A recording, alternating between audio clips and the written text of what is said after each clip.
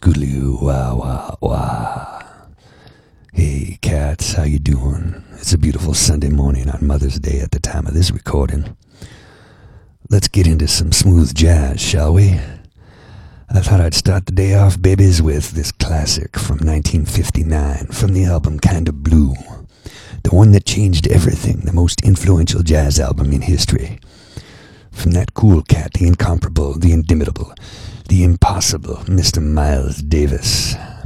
This is So What, babies? Get into it, yeah.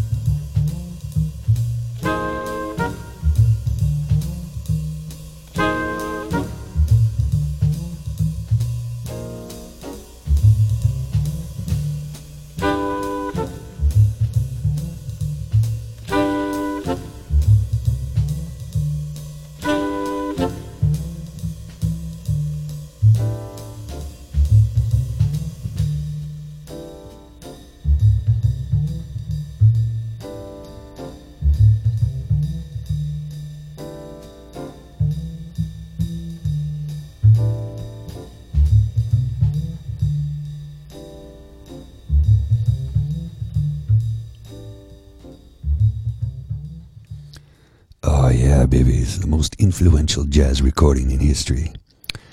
So influential, as a matter of fact, you can hear it on a lot of rock and roll songs.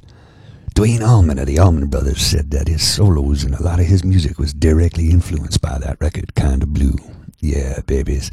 Check it out, even Pink Floyd was influenced. Keyboardist Richard Wright said that the chord progressions on the album influenced the structure of the introductory chords to the song Breathe from Dark Side of the Moon. Oh yeah, babies. That record has sold about 6 million copies around the world, which is remarkable for a jazz record. It's not something that happens, it just doesn't. So, Mr. Miles Davis, the Miles Davis Sextet, Mr. Bill Evans, Cannonball Adderley, Jimmy Cobb, and Paul Chambers. That's a monumental record. It is an absolute milestone and masterpiece. It's a departure from the hard bop style of jazz, of course. It was based entirely on modality. I don't know what that means, babies, but it sounds good to me. That record is, like I said, heavily influential. Miles Davis passed away a long time ago, about 1983. No, what am I saying? 1988, I believe. 88, 89, something like that. I'd have to check out those dates. The man influenced everybody. And when did he pass away? 91. That was the fella.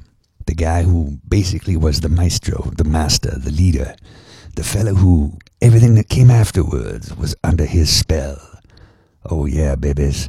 You gotta listen to this record from start to finish. But today, we're gonna listen to a few other records. Next up was the fella who was playing the saxophone in that band, Mr. John Coltrane. Oh yeah, babies. This song was released in 1959 as well. Quite miraculous when you consider how monumental of a recording it was. The Blue Train composition. 1958 was when it was written, but it was released in 59. Mr. John Coltrane. Get into it, babies.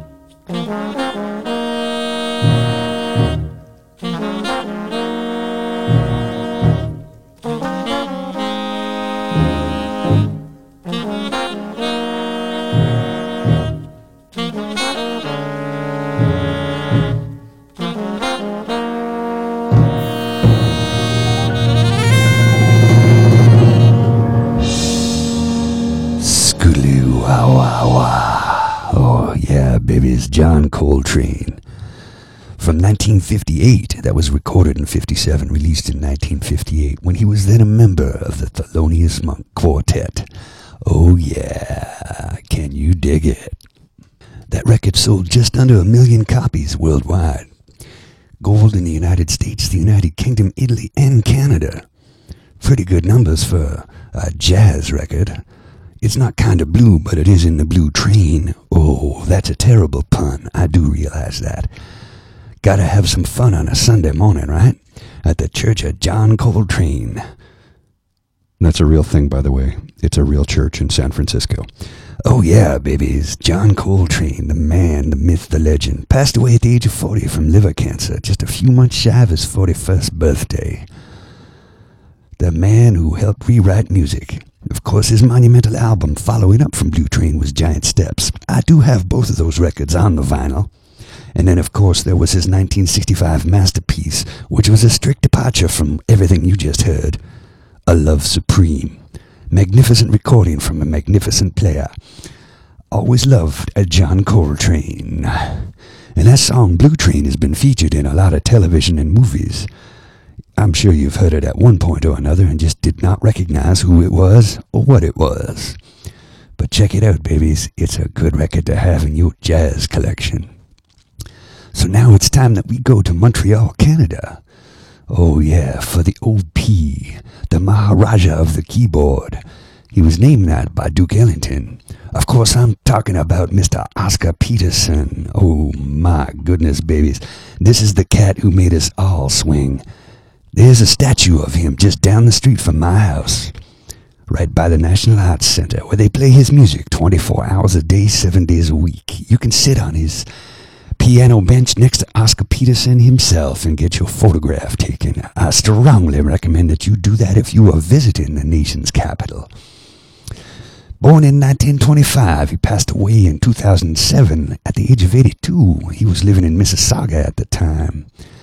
He suffered from tuberculosis when he was but a young boy, but managed to pull through, thank goodness gracious, because the man could play. I was introduced to his music as a young boy watching Sesame Street. That is true, babies. Oscar Peterson appeared many times on Sesame Street. I think in many ways that was how many children of my generation learned about jazz music. The piano and the OP himself, the original player, Mr. Oscar Peterson. I want to play a song from a record from 1965, I believe. Let me just check the date on that. 1962, my apologies, 1962. A monumental recording that has been influential for years.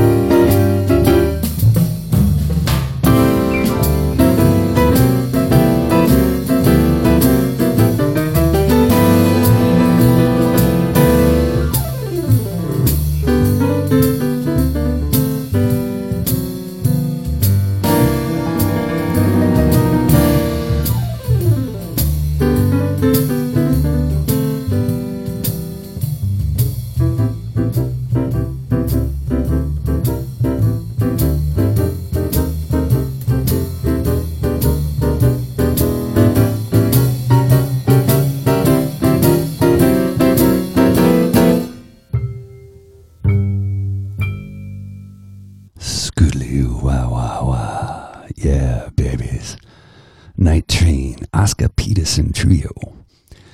Now you may recognize that song from Back to the Future. The opening sequence at the dance, The Enchantment Under the Sea, where George McFly was dancing along to that song, grooving about. Now you may be asking yourself, but if that movie was taking place in 1955, how could a song recorded by Oscar Peterson in 1962 be in the film? Did the filmmakers make a mistake? No, babies, that song was originally recorded in 1940.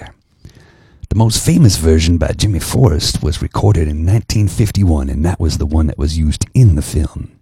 Now, why did I choose to use that Oscar Peterson recording? Well, because I like it, and that's all that really matters, babies. Yeah, Oscar Peterson, the original player, the OP, the Maharaja of the keyboard. The gentleman who grew up in Little Burgundy in Montreal, and he was a classically trained pianist, but he got into bebop and jazz and a little bit of boogie-woogie. He was known as the Brown Bomber of the boogie-woogie. Oh, babies. His parents had immigrated to Canada from the Caribbean, and boy, am I glad they did, because we were blessed with his magnificent playing. There will never be another one like him. He had over 200 records recorded in his lifetime, in a career that spanned more than 60 years. Can you believe that? That is incredible, babies. His statue, which is located at the National Arts Center at the corner of Elgin Street and, I forget the cross street, but that's not important. It's right there. You can't miss it. His music plays 24/7. It was unveiled in 2010 by Queen Elizabeth herself, who was said to be quite the fan of his music. King, queen, princesses, everybody loved Oscar Peterson. The man was a smashing success throughout his entire life. He taught piano. He wrote. He recorded. He was kind. He was a gentleman. He was a gentleman's gentleman.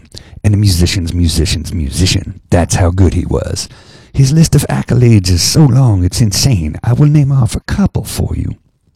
He did win 8 Grammys. He won the Grammy Award of a Lifetime. He's in the Canadian Music Hall of Fame. He was an Order of Canada officer in 1972 and awarded the Companion of the Order of Canada in 1984. He won Pianist of the Year in 1950 by Downbeat Magazine and then won again for the next 12 years in a row.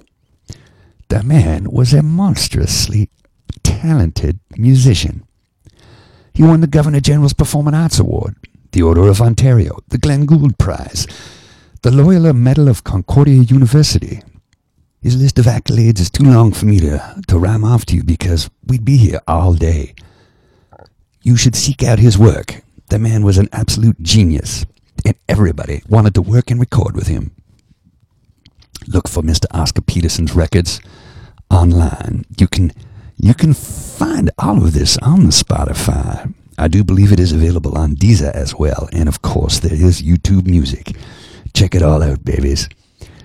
You know, he recorded with pretty much everyone. Ella Fitzgerald, Norman Granz, Benny Green, Coleman Hawkins, Milt Jackson, Ben Webster, Louis Armstrong, Count Basie, Ray Brown, Clark Terry, just to name a few. If you were a jazz musician, you wanted to work with OP. And if you were lucky enough, you got to do that. So, let's go down the highway a little bit. We're going to play a song by a gentleman who sadly passed away in 2001. He was a pioneer of the flute.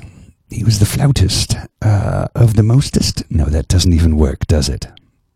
That's a terrible, terrible attempt at rhyme. He was born in Toronto and grew up most of his life there. He studied at the Toronto Conservatory of Music and the Royal Conservatory of Music. Passed away in 2001. He was a saxophonist and a flautist, but his most famous piece was recorded in 1957. I've no doubt you've heard this song at some point in time in your lifetime. It's been featured in television, movies, soundtracks throughout the decades. This is Mo Koffman, Mr. Mo Koffman with Swingin' Shepherd's Blues.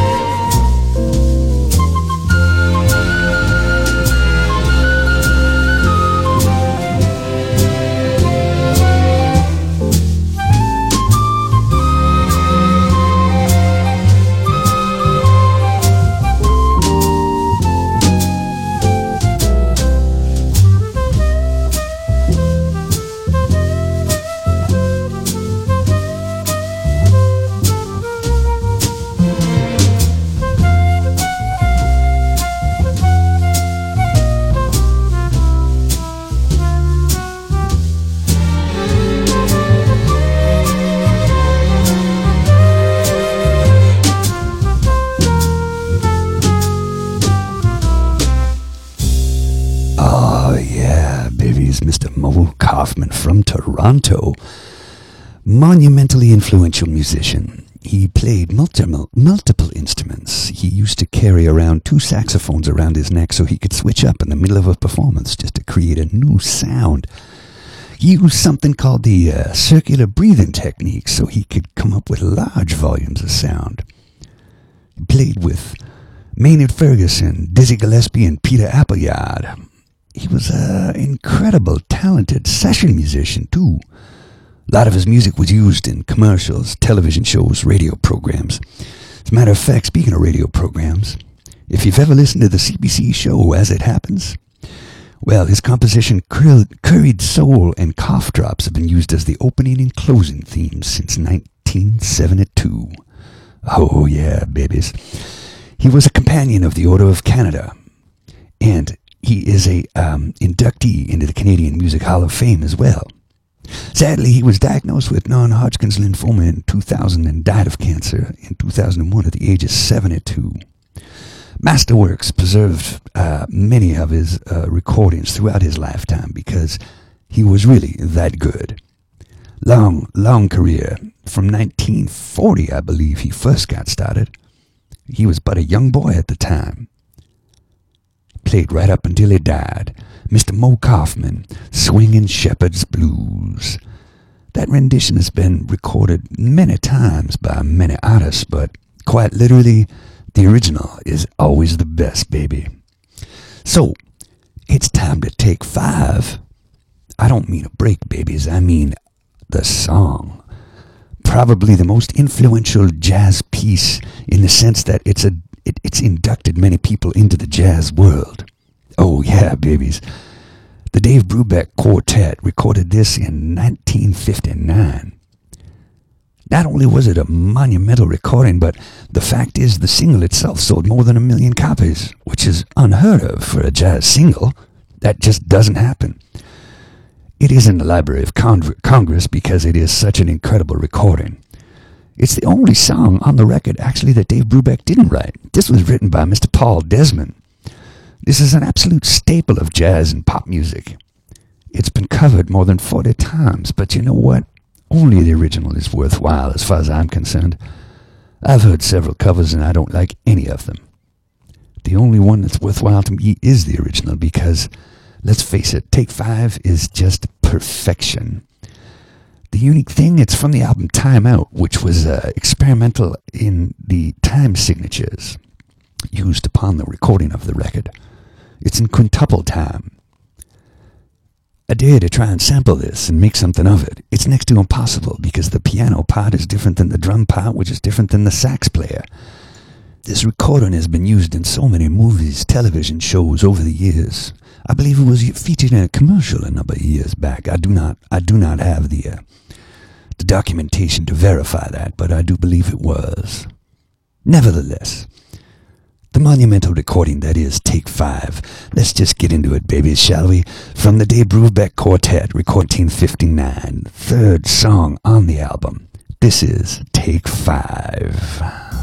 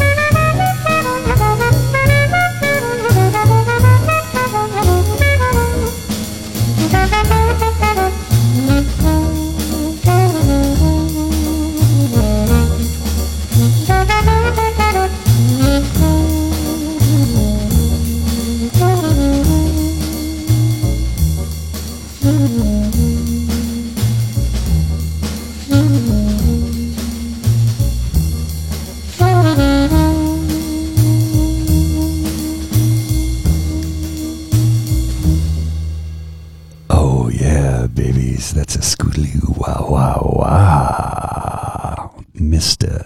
Dave Brubeck Quartet. Take 5. The song sold 1 million copies alone. The album that it was on, Time Out, hit number 2 in the pop charts in 1959. Unheard of for a jazz record, but there it is, babies. Dave Brubeck, Paul Desmond, Eugene Wright, and Joe Morello. Mr. Joe Morello on the skins. Eugene Wright, the bass player, and the alto sax by Mr. Paul Desmond, the gentleman who wrote that song, the one song on the record that Mr. Brubeck did not write. That song has been used and sampled and recorded and re-recorded. Even Mr. Mo Koffman himself recorded a version of it in 1995. Al Jarreau, George Benson, Chet Atkins, the String Cheese Incident, and Stevie Wonder have all recorded versions of that. But the only one I like is the original, the one you just heard. Yeah, babies. Dave Brubeck sadly passed away in 2012 at the age of 91. That's a good long life, considering he almost died back in 1951 when he dove into the surf in Hawaii. He was labeled as DOA, but they managed to pull him through, thank goodness. He did damage his neck and spinal cord, but he pulled through and played up until he died. Mr. Dave Brubeck and the Dave Brubeck Quartet from the landmark album Time Out. This has been your host, Mr. Hot Lips Harrigan. Scoodly-o, wah-wah-wah, babies. Okay, I apologize for that silliness, but I thought I'd have a little bit of fun with it. If I was going to do an all-jazz recording, I thought I would pull the character from Season 1, Episode 2 of The Flintstones, Hot Lips Harrigan. You can find that online. I don't know if it's available on YouTube, but the entire episode is online if you want to watch it. Hot Lips Harrigan was a musician friend, a sax player, friend of Fred Flintstone's in the episode. And if you pay attention, if you watch the episode from start to finish, you'll notice that the starting of the show, the program, the credits roll at the beginning with the theme song was different from subsequent years. Also, you might notice a major resemblance to The Simpsons in how it begins. I do believe that was done intentionally. Anyway, I hope you enjoyed this weird little sojourn I had on a Sunday morning. I like to start my Sunday mornings off with jazz and a cup of coffee, and I thought I'd share that with you. So for Mother's Day, from my dining room, this is your friend Paul. Hope you're all doing well. Happy Mother's Day to all the mothers out there. Bye for now, people. Talk to you later today.